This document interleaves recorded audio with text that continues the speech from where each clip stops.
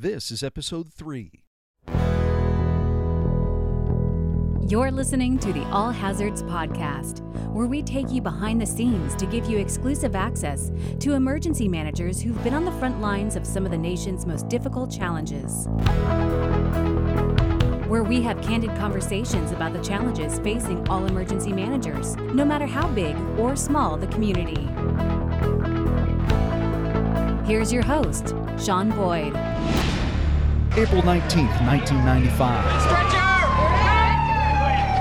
I realized there had to be an explosion or something. A bomb blast shakes America to its core. It's not something that's supposed to happen in places like Oklahoma City. They are bringing people out that are just covered in blood. 168 people are killed, children included. There's a children's center, and we need to get some fire department officials up here as quick as we can. The devastation again in downtown Oklahoma City is absolutely incredible. The Alfred Murrah building is almost gone. It's like a war zone down there. It was the deadliest terrorist attack on U.S. soil. Another bomb, move back! That day, 2 experienced California emergency response managers board a military plane to lend a helping hand.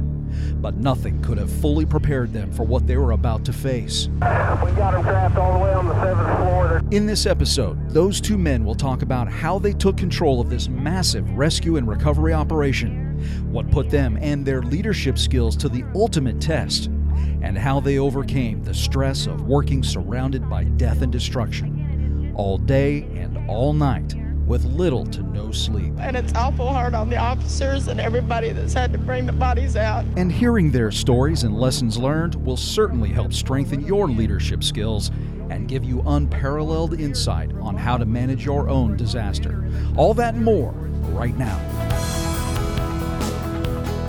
So before I get started with this episode of the podcast, this, of course, April 19th, will be the 21st anniversary of the Oklahoma City bombing. I'm going to read a little excerpt first from a book by James Lee Witt and James Morgan called Stronger in the Broken Places. And I think it's really appropriate for this. One of the lines in here says, "The Oklahoma City bombing was a demarcation point that forever changed the way you look at the world. At 9:01 on April 19th, 1995, life was one way. By 9:03, that old life had vanished, and a new, harsher one was now a reality. Consequently, we all, especially those of us who went there, remember exactly where we were when we heard the news." So, Chief Kim Zagaris and Director Mark Ghilarducci, you were both there, but you weren't there right when it happened. Where were you when you heard the news? Actually, we were in San Jose, California, getting ready for the Fire Rescue West conference, where we had a presentation to do that day. And probably like most people, as our day was just starting, we turned on the television and saw some of the footage coming out of Oklahoma City. At first, it looked like maybe it had been a natural gas explosion, but real quickly you could tell that it was far more than that. Were you both together at the same place, watching the news? We were, yeah. We were, as Kim said, getting ready to give a presentation, actually on technical rescue, urban search and rescue operations. At the time, California had really developed that capability, and it was starting to be incorporated throughout the country. And so the event was very interesting to us because we knew that it was going to need the services of the Urban Search and Rescue Program. And as Kim said, we, looking at it on the news, within about an hour of it actually happening, our pagers went off and we were being contacted by FEMA, the Federal Emergency Management Agency, about activating urban search and rescue teams to respond to this event. Okay, so how long was it then before you actually got on a plane or a train or however it was you got there? How much time had passed? A couple hours is all it really was. Once FEMA said they're going to activate, Mark actually started notification to the California Urban Search and Rescue teams, and then was pretty obvious not only where the teams going to go, but Mark was going to be activated as the IST leader for the incident support team for urban search and rescue. And we actually, since we were there at San Jose for the conference, we actually had a good friend of ours, Jim Hone, who was the division chief at the time of Santa Monica fire, that was going to go with us, but he didn't have any of his equipment. So went down to my vehicle and actually outfitted him with response gear so he could get go out there with us. And from there, we got notification we were going to be going out on a C-141 out of Travis Air Force Base, and away we went to get on those, get out there so we could load up and be airborne. As a side note here real quick, just to let you know, folks who are listening, we actually have recently interviewed Jim Hone, so you'll be hearing from him in the coming weeks. So you're on your way. What's going through your mind while you're en route, Mark? What are you thinking? Yeah, this was a pretty amazing event. I mean, it was really the first major domestic terrorism occurrence in the country's history, in recent times at least. And, we were really thinking, all of our experience really had been oriented around structural collapse as a result of natural disaster like earthquakes. So a structural collapse from a bomb blast was going to look different. But so we were really thinking about how that was all going to come together. Really weren't sure until we actually got there to understand the true magnitude and complexity of the incident. So while we were en route from San Jose to Travis Air Force Base, one of the teams from Sacramento was en route to Travis to meet us, and we were able, once we got airborne, we were able to start to sort of strategize kind of how the engagement would take place. Interesting side note is that while we were en route to Oklahoma, we got word that there was a bombing in Sacramento. And it was actually at the Forestry Association building in downtown Sacramento, and actually was as a result of the Unabomber who had detonated a bomb there. And so at the time, much like we saw in 9/11, where it looked like maybe we had multiple cases of terrorism going on simultaneously, you could imagine we really our senses were up, and we were really concerned about what was happening nationwide. And so we were getting a lot of intelligence coming in through the military onto the aircraft and keeping us informed on our while we were en route to Oklahoma. So when you arrive at Ground Zero, what was the first thing that hit both of you, Director? Well, I'll tell you, it was surreal. We got to Tinker Air Force Base. We landed there in Oklahoma, and we a few of us went ahead of the team to get to the site. I think when I just thinking back, when we got to the site, I think all of us were in just complete awe of the amount of destruction. When you looked at this 9-story modern building and how it was collapsed, the pancake collapses that occurred all the way through, the amount of damage that occurred to that building. And then when you looked in a 360-degree area, you noticed that it wasn't just the Murrah building that was completely destroyed. There were multiple buildings around where the bomb had detonated that had brought down. And so we also noticed that, the local authorities, Oklahoma City Fire and Police, these folks had done an unbelievably fantastic job in the first few hours of the incident. We arrived about 11:30 p.m. that night, and we were actually on site around midnight or so. And those folks had been working diligently, and they were able to account for all the folks that could be immediately rescued, and and the ones that could in fact be pulled out without needing the specialized resources of the urban rescue team to go in. And we really weren't sure at the time. As we stood there and looked at the building for a good 40 minutes, we looked at the building just trying to assess the complexity, and seeing the exhaustion and the shock on the part of the Oklahoma firefighters, knowing that everybody there had known somebody that had been trapped in that building. So not only were they rescuers, but they were also victimized by this. And it really sunk into them that this was an act of terror and not a natural disaster, which results in a different kind of mindset. And so even getting them to describe to us what they had done, and you know, to their credit, they had done a lot, but from our experience of being able to manage large incidents, we knew that they needed some very significant things to be put in place immediately. They needed perimeter control and security. We were worried about a secondary device or maybe an alternate kind of device. Hadn't been thought about that before. We were putting together a plan, and we collectively pulled together our management team at the site.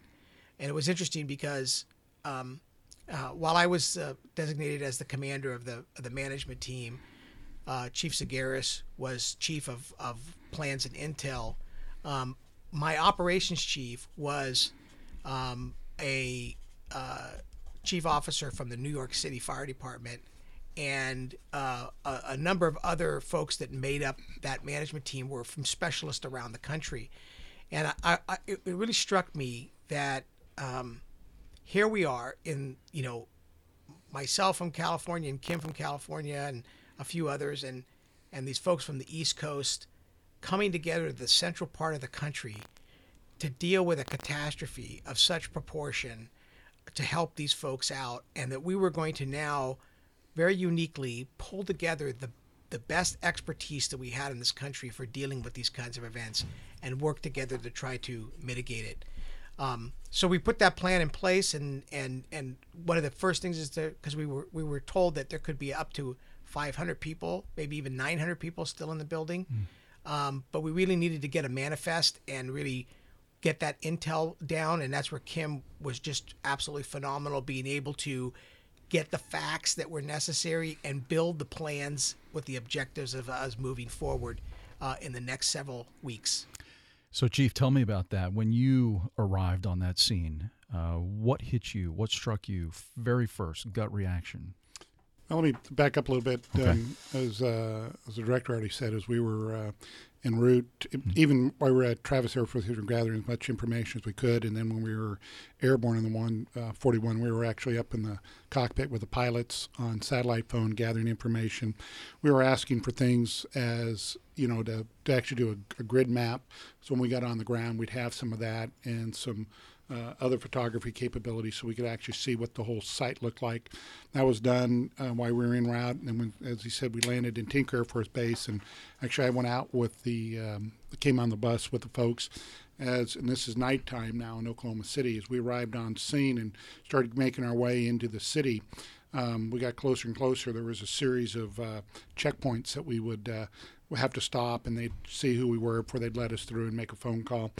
Every time we'd stop, I'd actually get out of the bus, look around, and you could actually see the blast percussion. And you look at the windows and the surrounding areas just to actually see. And I'd be snapping pictures at that time. And like I said, and we finally arrived on scene. And now you look at the Mural building, and there's floodlights on it, and they've got some tractors and some other things, cranes that are working on site. It's not. The whole thing is not real well fenced, but I think as Mark indicated, Oklahoma City had done just a phenomenal job between fire, law, and EMS, and some of the local volunteers that had showed up. Just a tremendous job. And like I said, we're looking at it. We're getting briefed from the incident commander, and I mean, it is shock and awe taking a look at this facility out there. We then, after, you know, getting us a quick review of what we were going to have to deal with, knowing what we actually had inbound for our teams, where we were going to put them. We went over to the Southwest Bell building, where we actually had a little bit of an auditorium, and actually started putting together what we would call the IAP, the Incident Action Plan, for the next day. Gathered some of the information, went back over to the site, and actually found a part of the building we were actually going to operate out of for the incident base for the USAR operations out of that particular site. And as interesting as it may be, just to produce that incident action plan that day, we did it all on our Mac 540C computers. Wow. And we had no printers to print them with, so the drill was how we were going to get those printed. And so I said, hey, we just need a fax number, and we faxed over the computer to a fax, sent over and faxed it to a machine where it printed out, and then we stuck it in the machines over there at Southwest Bell, and away we went. Hey, yeah. This is something that I think defined the incident overall, and that is what Kim just described as workarounds, or what I call improvise and overcome. Look, this was an unbelievable event, and while we stood there and looked at the building, and initially we were on this management team that FEMA had asked us to come out. You wonder why is California in Oklahoma? Because the California program, and we were the expertise that we brought to the table. It was when I looked at the building, it wasn't until I got there that we decided that I would serve as the commander of the team and where we were actually at. I won't lie to you, figuring out how we were going to approach this building. Let me just frame this building. It was a house of cards, a 9-story concrete and steel frame structure that had been blown apart by a 2,000-pound bomb. We knew that at the time there could be up to 1,800 people in the building. We also knew that there was a daycare center, and there were up to 20 or 25 children that were in the daycare center at the time. We saw things on the ground that were children's toys and other kinds. Our stress level was very high, and I knew that for every action we took on that building, for every movement we would have to make on that building, there would be a immediate and opposite reaction. So it was you could hear the building creaking and moving. We were concerned about weather coming in. In Oklahoma, there's a saying that, wait 5 minutes and the weather will change. All of these were factors and became factors throughout the entire incident.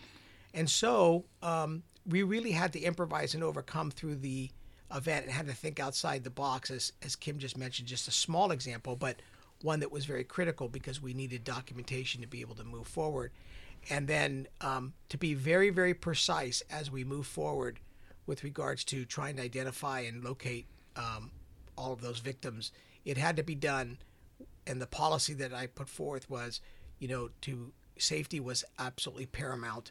And I think that, in the end, one of the key successes of this was that we were able to get out of the building at the end of the whole thing with very minor injuries and no major injuries or fatalities. And I think that was a testament to Kim's planning and the team at large, and the protocols that we have in place. You mentioned expertise and Californians, the USAR program that we have here, mutual aid.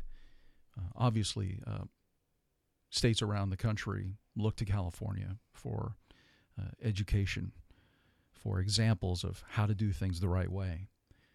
Even though you had extensive training, extensive experience, you both come in and you see what is laid out in front of you.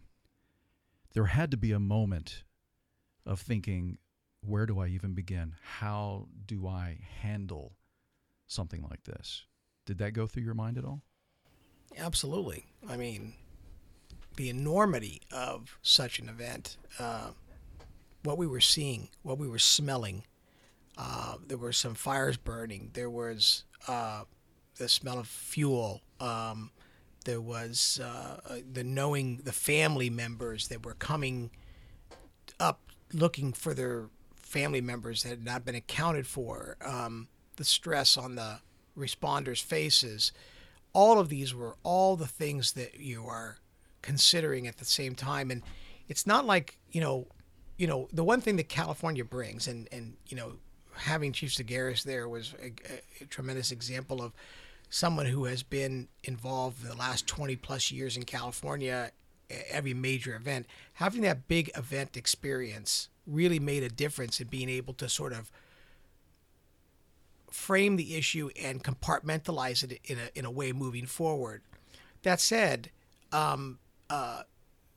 this was so unique, and you really had to take it one step at a time, because it was such a unique event, and in some ways we were breaking new ground with regards to dealing with something like this. And like I said, the only experience really we had was a major structural collapses from earthquakes. And when you get a structural collapse from the earthquake, you typically don't get the kind of damage to a building that you had here. I mean, you could get pancake collapses, but you get large pieces of concrete and others that stay relatively intact and they break. Here, there was areas where the concrete had been, because of the blast, completely pulverized. Plus, you had the burn from the fireball and all of that we had to take into account. So, and there were areas within the building that were quite dangerous as a result of that you may or may not necessarily see during earthquakes. There's also areas in the building that were actually very sensitive to be in as a whole. We had a number of federal law enforcement agencies with ongoing cases and issues that also needed some sensitivity. We had also, because it was a crime scene, we had a big crater out in front that we had to deal with. You had both local, state, and federal agencies involved, including the White House, the governor, who came out several times during the course of the event out there to talk to us, FEMA director, the FBI director, Attorney General. James Lewitt and Louis Freeze at the time to work back through some issues. There was a lot going on. The list that we worked back through with law enforcement of who was missing, and guarding that list, very few people actually had the list who was on there. So as we would find a body and the care that needed to be taken, to bring them out of the building, and then eventually turning them over to the coroner, and then they would eventually reunite the loved one's remains. Out of that, all had to be dealt with very carefully. There were briefings that Mark had to do at the time that needed to take place with the families on a day-to-day basis. At one point, we were using blueprints of the building that just weren't going to make things work. We actually worked with FEMA to request the two GIS staff people, Dave Caroline and Dave Shreve, to come out and actually bring their capability. They're OES people. At the time, OES really had the most robust GIS capability in the country, and we were able to leverage that and bring them out as a component of Kim's operation. And they did things that were cutting edge that had never been done before. Such as? Well, they were able to map that building. They were able to take the building, what it would look like before the blast, take all of the manifest of the building. In other words, where everybody sat in their office space, wow, who they were. Then if they would be in the building, based upon input from the engineers, in other words, map the building after the blast, show the collapse pattern, and then make a determination generally where people would be located in the collapse pattern. That actually was a turning point for us in being able to accelerate the process, because first we were having to search for these people. It was very difficult. You had to use dogs, and you had to use visual search, and you had to use electronic cameras and that, etc. And this actually, now we had a place, whereas if you could think about needles in a haystack, now we had actually some indication of where those needles could be located, and it focused our efforts in doing the actual tactical operations.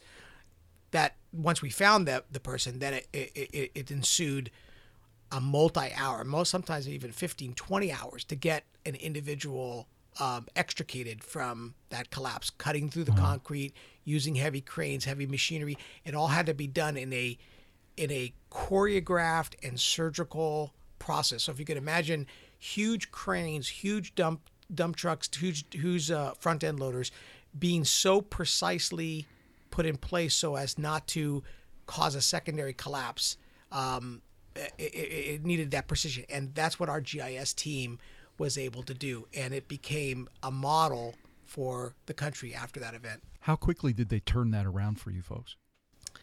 It was pretty fast, huh, Kim? I would say. It was actually very fast. They Really? got on scene, and by the next day, already started working back through some of the information we needed. And an example is we took every floor, and actually had put it up on a wall, and so we go floor 1, 2, 3, and then the next wall 1, 2, 3, and the next one 1, 2, 3. So we had all 9, the entire floor plan for 9, and what it looked like afterwards.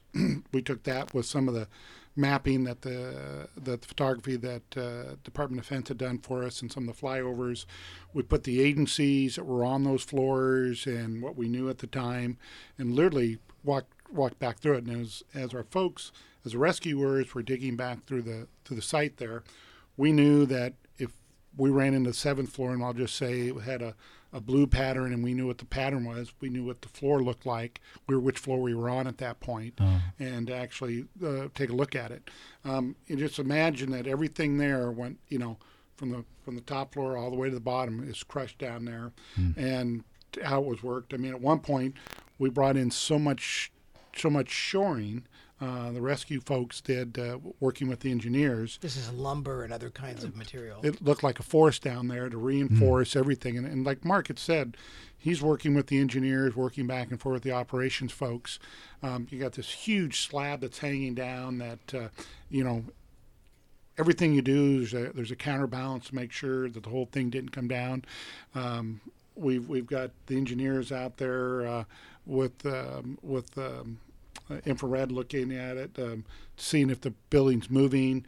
At some point, a couple days into it, they had a bad weather and then a tornado watch, and get everybody out of the building. And we had rain and hail. I mean, we actually had a 20 to 30 degree temperature variations. At one point, it almost was like snowing on us, and some days it rained so hard that we were worried about the weight of the water on the building causing a secondary collapse. And then the next day it would be warm, and then and you got to remember, we were out there, we were in the elements for 18, 19 days straight, 24/7, basically having to go in and using shoring, both steel and wood, to reconstruct the integrity of the building as we moved in.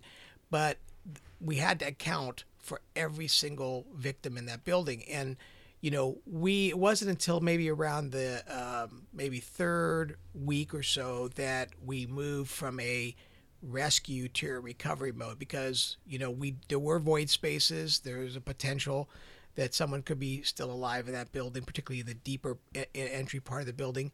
But unfortunately, that was not the case. But we then moved in, and we needed to account for everybody, including all 19 of those children, which they were in basically what you would call the basement. So there was the first floor where the bombing took place, and then there was like a subfloor where the daycare center was, and we had to get down to that floor, and we had to account for all those children. And all of this on top of the fact that you are going 18 hours a day, getting very little sleep. How did the lack of sleep affect your mind, your ability to process data, to handle the emotion, the stress? How much of an impact did that lack of sleep have on you? Well, for me, we were straight, literally, without any sleep for 40 hours. First 40 hours, no one slept. It was an adrenaline-filled, dedicated, committed. We really wanted to get in and save some lives if we could. Eventually, you just couldn't go any further because what happens is in these kind of events, safety is of paramount concern, and the more tired you get, we're using power tools, cutting tools, a flame, settling torches, all these kinds of things. We needed to get into a rhythm, a battle rhythm, where you had some sleep. So we actually developed,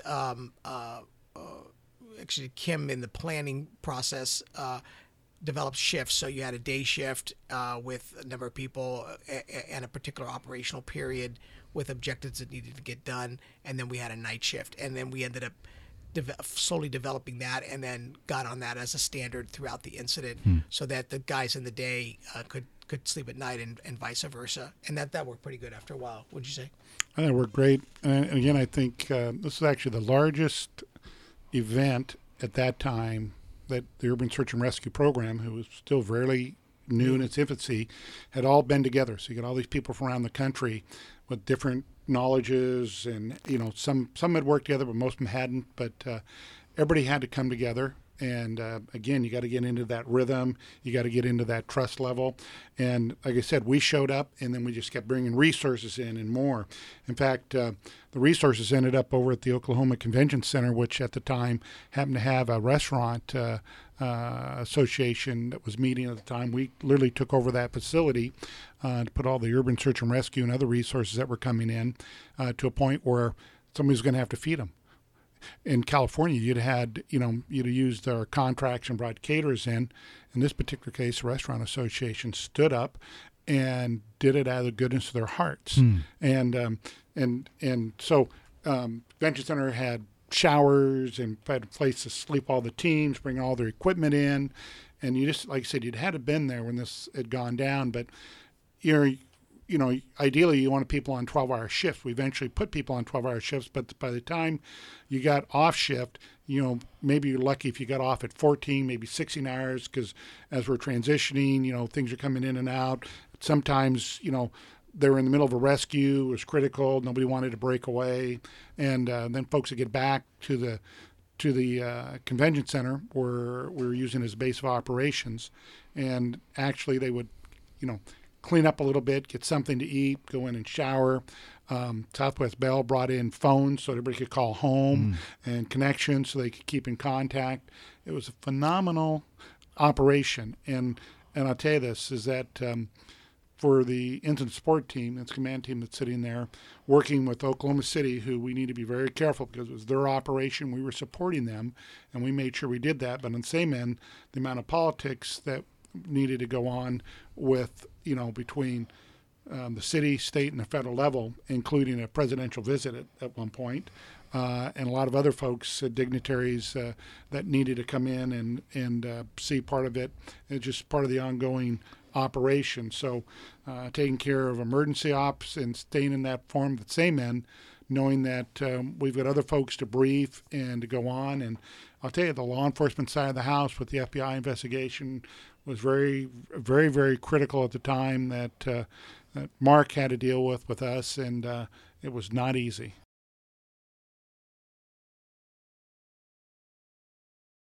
As commander of the management team, you have to be a diplomat as well with all of these different folks coming in. It's true. But again, this is where I think coming from California gives us an advantage. The one thing about OES here in California is that, in essence, that's exactly what we do all the time. We respond to every incident in California. We sort of fly in and land into a jurisdiction that has their way of life, their set of authorities, their protocols, and we have to integrate with them and provide them technical guidance and support and expertise.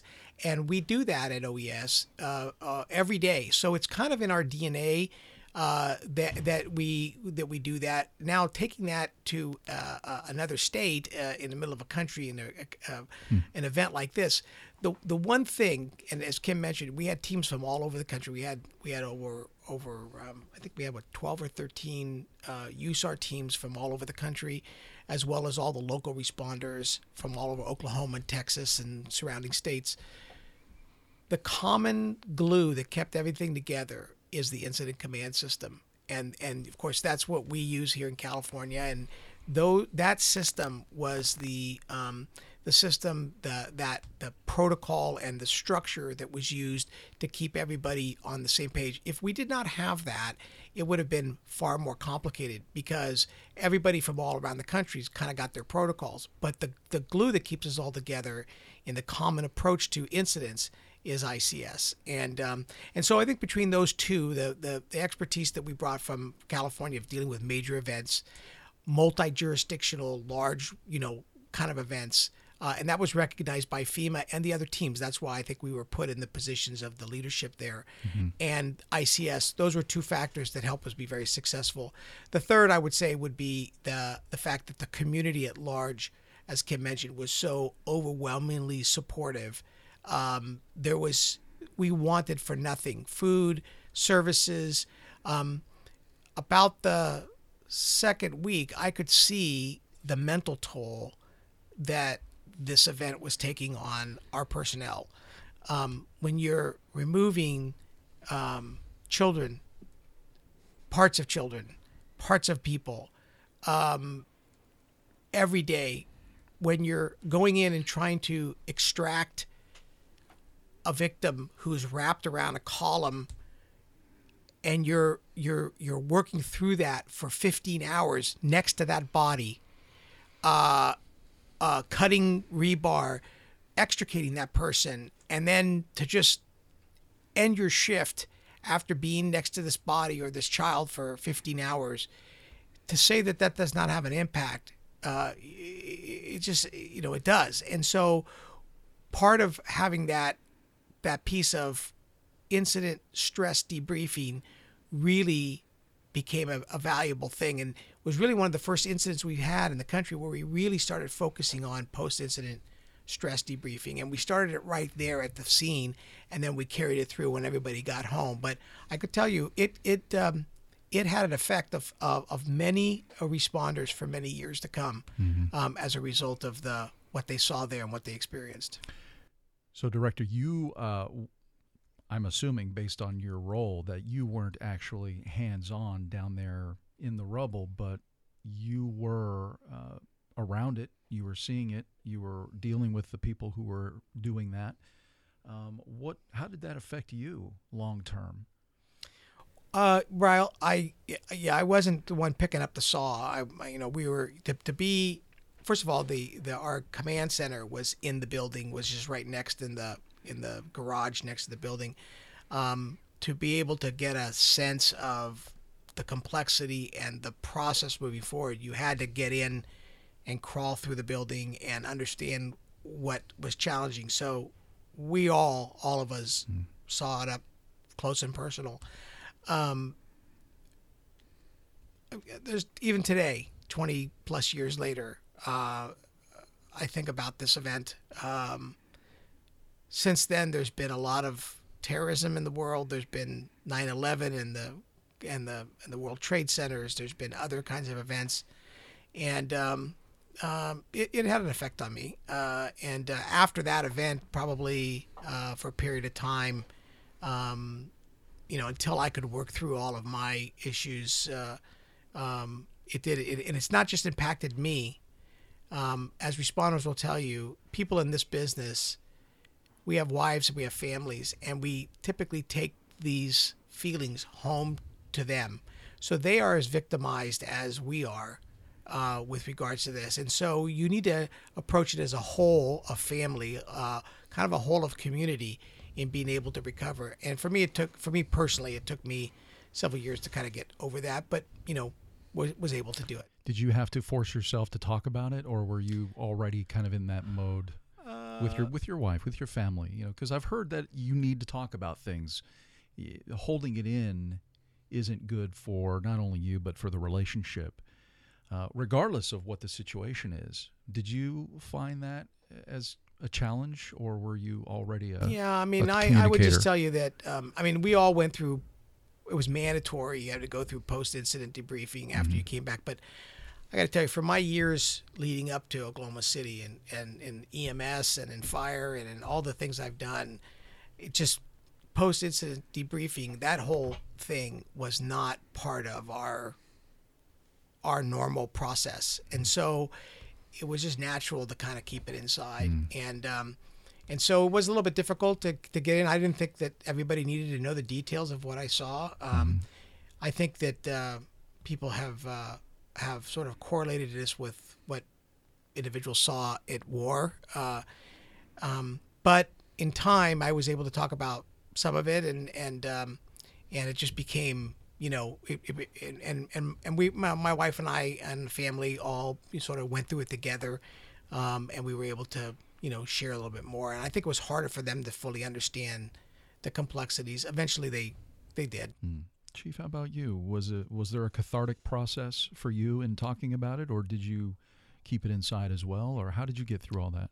You know, I think at first we don't like talking about it. I mean, we're just trying to deal with it. But I think, as Mark will relate, right after we got back, you know, people wanted briefings. Then they wanted presentations, and so, you know, we worked together to put those things together to, tell people what had gone on, how we'd handled things, what we saw. We talked about the Oklahoma Standard and how volunteers come together and took care of everybody. We worked a lot with a lot of different folks, and I think that helped out quite a bit. I mean, I can still remember today that we'd be doing presentations and back then with slide presentations, and we'd throw on a little bit of a video at that time, and we'd have people in the audience literally in tears, talking about it, and at times it'd bring us to tears. And like I said, that went on for several years, and then, you know, right after the event, then we got into several after actions that went on for, it seemed like forever, but well over 2 years of going back through developing the after action, other things and changes in the program. So it was a lot. And I think about it, it's a lot. And then I think back and I think of Gary Morris, who was the fire chief at Oklahoma City at the time. I think of Mike Shannon, who was the rescue liaison from Oklahoma City that worked with us. And we used to laugh because Mike would have on his same red sweatshirt each and every day, and was very much engaged in the entire operation with us out there. To Keith Bryant, who's the current fire chief with Oklahoma City, Governor Keating and his staff. I mean, I that's how well I can think back through the different things, and it was all very emotional. You know, at first, you know, you're still kind of numb when you come back, and then as time goes on and you do more presentations and you have more after actions and you talk about it, you start thinking about some of the things that occurred and what you saw. Definitely different. So would you recommend then that folks who, let's say in the future, responders who go through something as equally or, you know, similar in terms of stress and trauma, would you recommend that they talk about it, that they, you know, get that kind of that help right away? Or we've learned a lot, you know, over the years, and that almost what happens pretty regularly today, even on a bad vehicle accident or a shooting or something that the folks go to.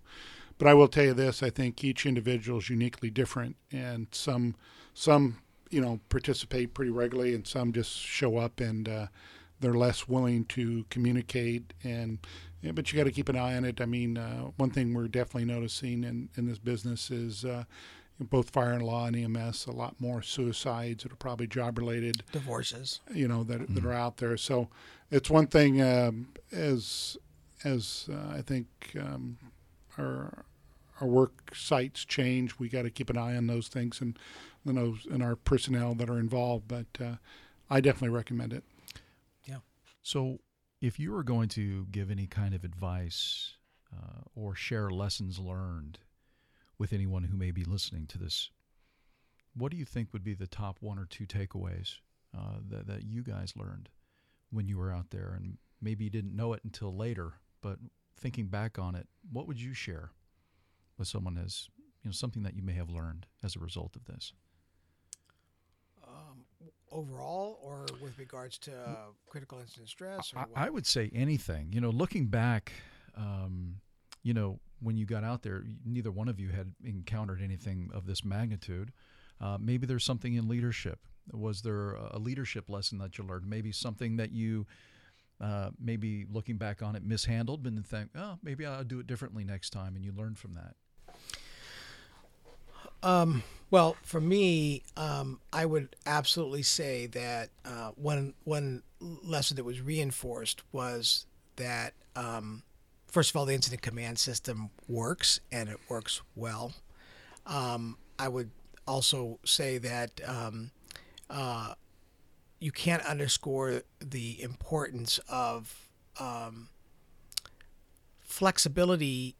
And I mean that from the standpoint of when you're engaging with multiple jurisdictions who have sort of their way of doing business, you develop impasse by being rigid in the approach. So in this case, we're using ICS as the baseline, but you had to be a little bit flexible in building out its structure to account for and accommodate for the various jurisdictions. And then you had to be willing to sit and communicate that. So you have to over communicate your intentions and be able to make sure that people know what you're doing and why you're doing it. And particularly in something as high profile and high stress as this, that really could cost additional lives. For me, I felt the analogy that I've used often was that I felt sometimes like, the general sending his troops into harm's way. Every shift that we put people into that building, knowing full well that it could come down on top of them and several more people could be killed, was a huge amount of stress. And so ensuring that I communicated well and making sure that all the different players were on the same page. And as Kim mentioned, it was hard at times because we had conflicting issues. We had a crime scene and the law enforcement community, the FBI, wanting to move forward with their efforts, and we still had a rescue operation.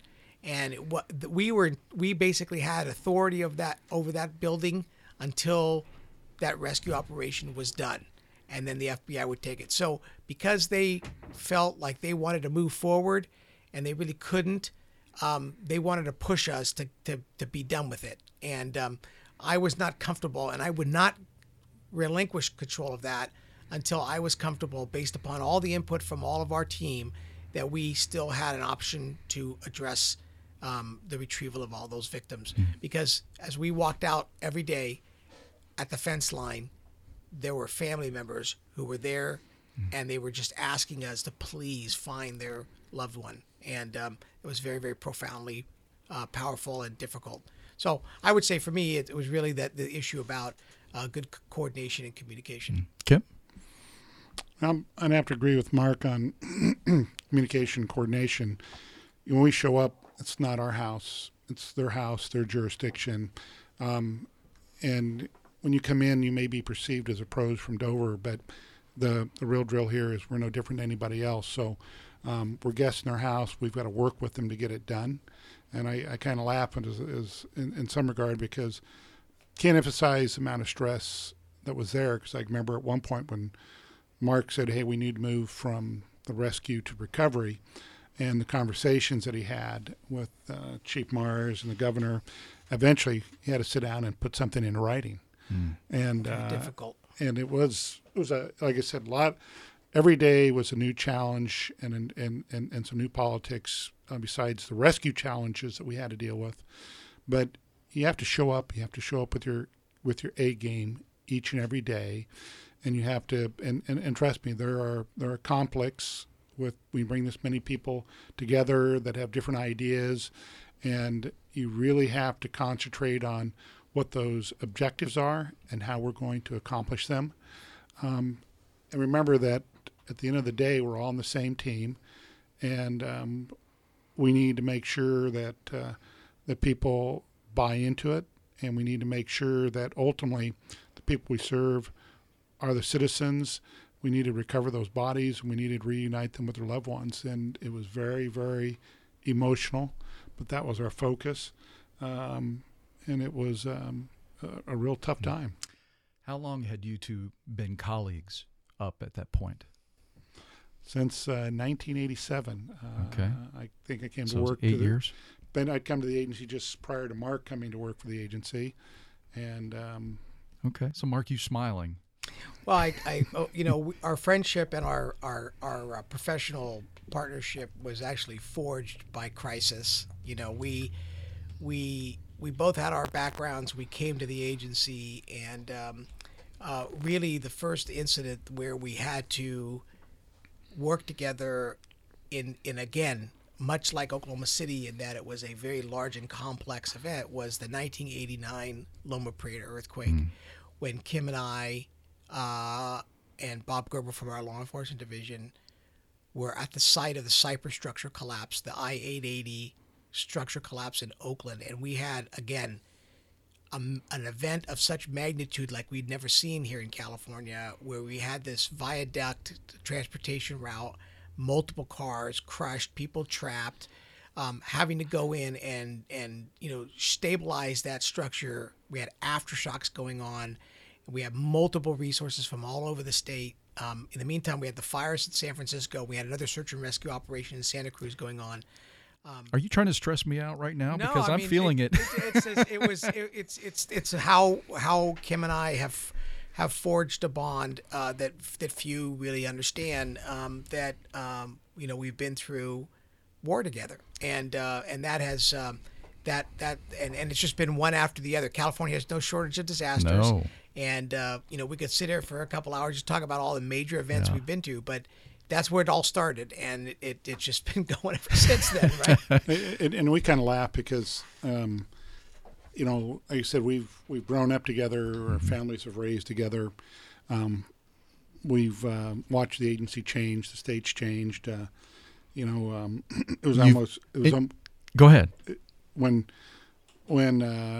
When Mark was getting ready to come back with the agency and he had a health issue, and we sat down and I said, hey, this is job related, and he had his mind in other places, and I said, hey, I'm going to give you an example, and I started giving him a list of all the major events that affected our health and everything else, and we've sat down over time, and I tell you, we've lost, Mark didn't mention by name, but our operations chief in Oklahoma City, a gentleman named Ray Downing, actually was their special operations chief in Oklahoma City, and ran New York City special ops. And I'll tell you this: he was an individual above his time, but he was killed during 9/11, and we'd hard to believe that he was on the East Coast, we're on the West Coast, and it almost seems seamless. We're in the room and our desires to what we wanted to do and how to get things go, but we've lost a lot of loved ones, a lot of good friends in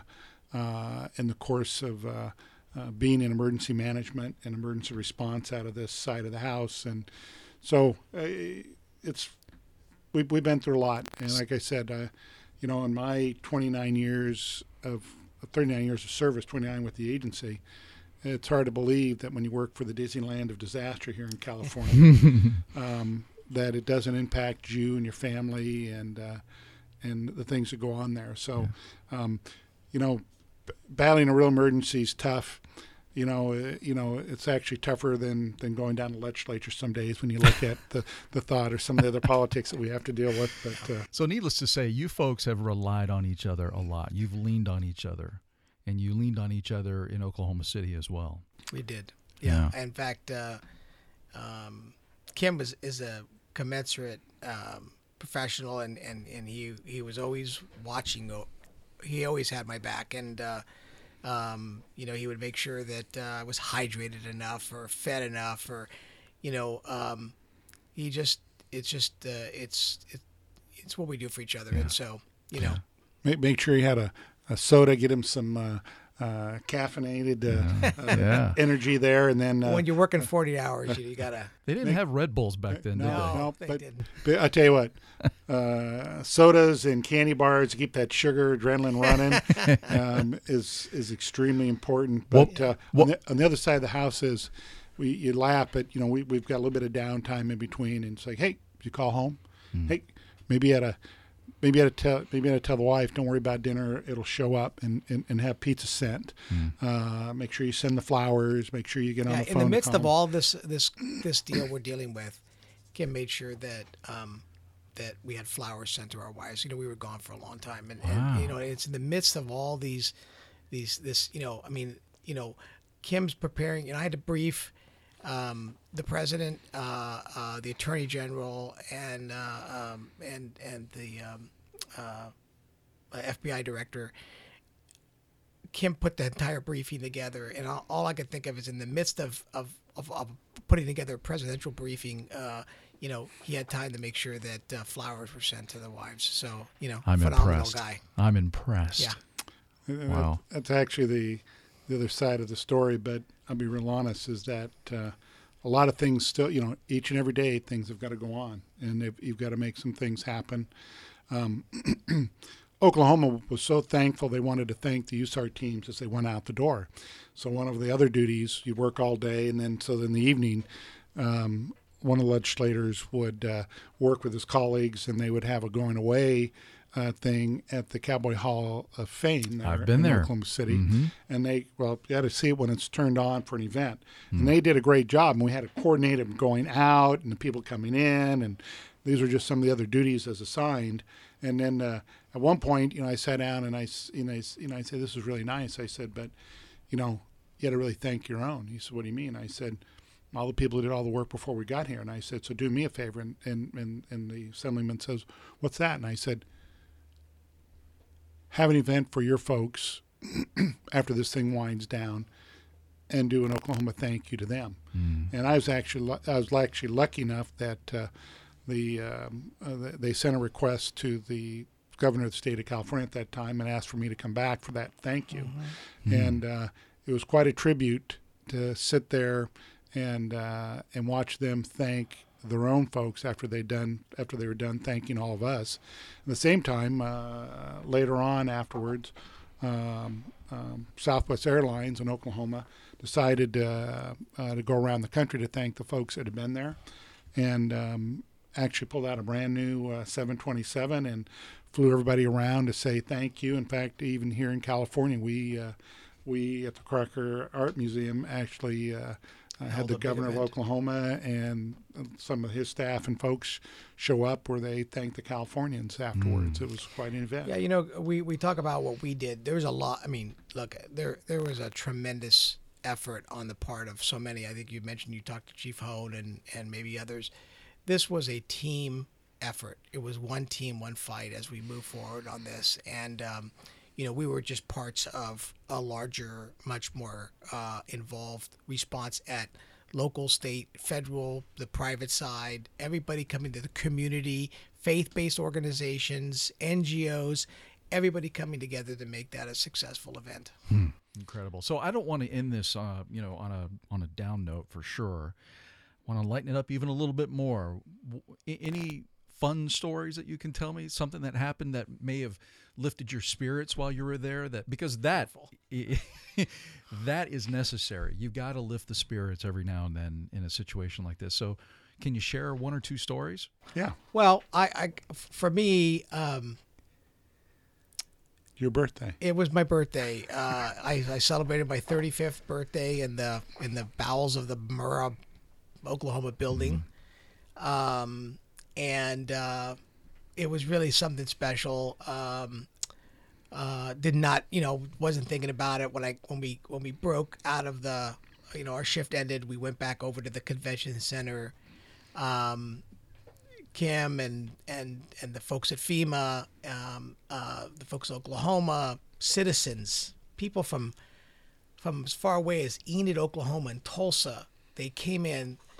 They baked me this massive cake. I had my name on it and the little logo of FEMA. It was a birthday. CNN created a big a banner for me that happy birthday, and it was one of we had gifts, and in fact I still have stuff at home I use today that they had given me as a result of the birthday, and that was just really a phenomenal thing. Wow. Yeah, Incredible. Yeah. Incredible. So I mean that really was quite moving, and yeah, I just. You have any stories about him? Anything you can say? Not that I could really share. Come on, Kim. No, Kim. I don't know. There's probably some stories. I mean, Kim is one of these guys that while he's out in front taking care of business, is also behind the scenes, making sure all the details are taken care of, and working with the local authorities and the federal government. He ensured that that we had what we needed, and that I think, I don't know, maybe that you kind of like that yourself, but I mean, there was probably other things. I mean, he had his downtime. I think one of the more uplifting things is that as families would show up outside the fence, we would sometimes take their flowers or the teddy bears or stuffed animals and those types of things, and we actually made a little spot inside the in and around the mural building that was up and standing that grew considerably besides the fence outside that grew each and every day with all the things that people would leave and things. So, we want to talk about an uplifting part. For us, coming in each and every day and seeing those things out there, very, very moving, keeps you up and going while you're doing the job. And like I said, very moving time. You want a funny story? We had the Fire Emergency Operating Center at the old OES building going at the time, and we had some USAR people that were in assisting us at the time we were doing it for the staff that was at home, and they'd have these little tags that say SLOJ, Special Logistics and Joint Operations, on the tag, and they'd be very proud. The other thing is Paul Beck from our staffs would say those stand for shitty little job officer side logistics, special operations. So anyway, those guys, every now and then, somebody that was sitting there in Sacramento, they'd get their tag and it says, "Hey, we need you in Oklahoma City," and they'd be dispatched out. And so they'd show up in Oklahoma City and they'd get to one of the two perimeter checks. And, if you just had a local ID, you probably weren't going to get in. They wouldn't let you in. So anyway, these guys would go, oh, you got a state ID, and it's has LOJ on it. Yeah, come on in. They didn't know. All right, gentlemen. Is there anything else you'd like to share before we wrap this up? I just want to make sure I haven't left anything unsaid that you want to say. Well, I would just say that there's a million stories associated with this event. I would tell you that I think to this day it stands as the sort of a model of being able to do interagency, interjurisdictional coordination. I think it also stands as an example of how, when working together on a common set of objectives, you can be successful even in the worst case scenario. I just think that unfortunately we're going to see these kind of things again and again, and we need to continue to be vigilant. And since then, OES has really become also the state's Homeland Security Agency. Our mission has broadened dramatically, and so we are integrally engaged and involved with all sort of counterterrorism efforts in California and around the world, and so we've really expanded our operation to try to account for these kinds of things. I just think it's very important that for those listening, not only if you're a citizen and you want to do something, be aware, situational awareness. If you see something odd, report it, say something about it.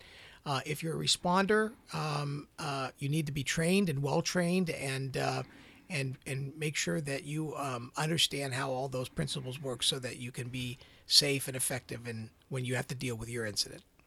Excellent. Well, we're here talking about it, and it makes it look like we did a lot. I will tell you the other side of the house is that it's about we. Yeah. It's about an entire organization. We couldn't do it without the support at that time of fire and rescue, without the folks over in accounting and personnel and the executive office and those folks. It really takes everybody. And from the folks that responded from their local jurisdiction, the support they had at home, to everything else that goes on, it's about all of us. And there may not have been people directly on the ground with us, but without their support, without the support of what they did to get us the training and the support that we had, we wouldn't be able to do what we do. And like I said, it takes an entire organization, takes an entire emergency response family to get this all done, is what I would tell you. And I guess I'll leave you with one thought. You should be prepared, in your own family, in your own organization. It's better to give than to receive in the business of mutual aid out there, and I believe that each and every day.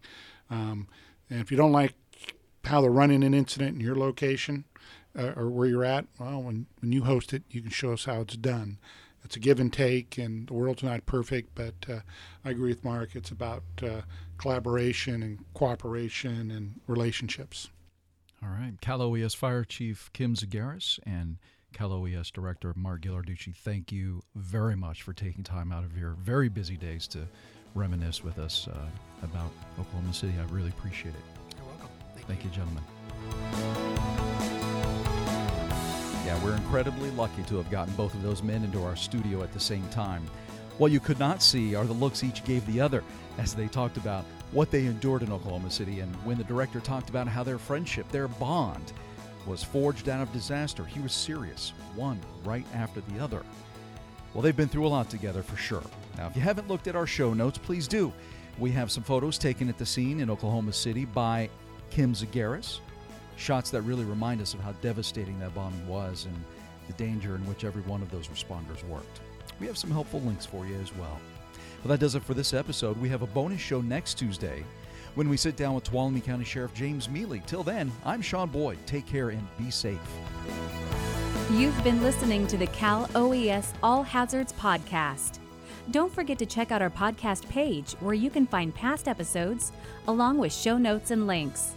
And give us a social shout out. Tell others about us on Twitter and Facebook. And let us know what you think. We'd love to hear from you.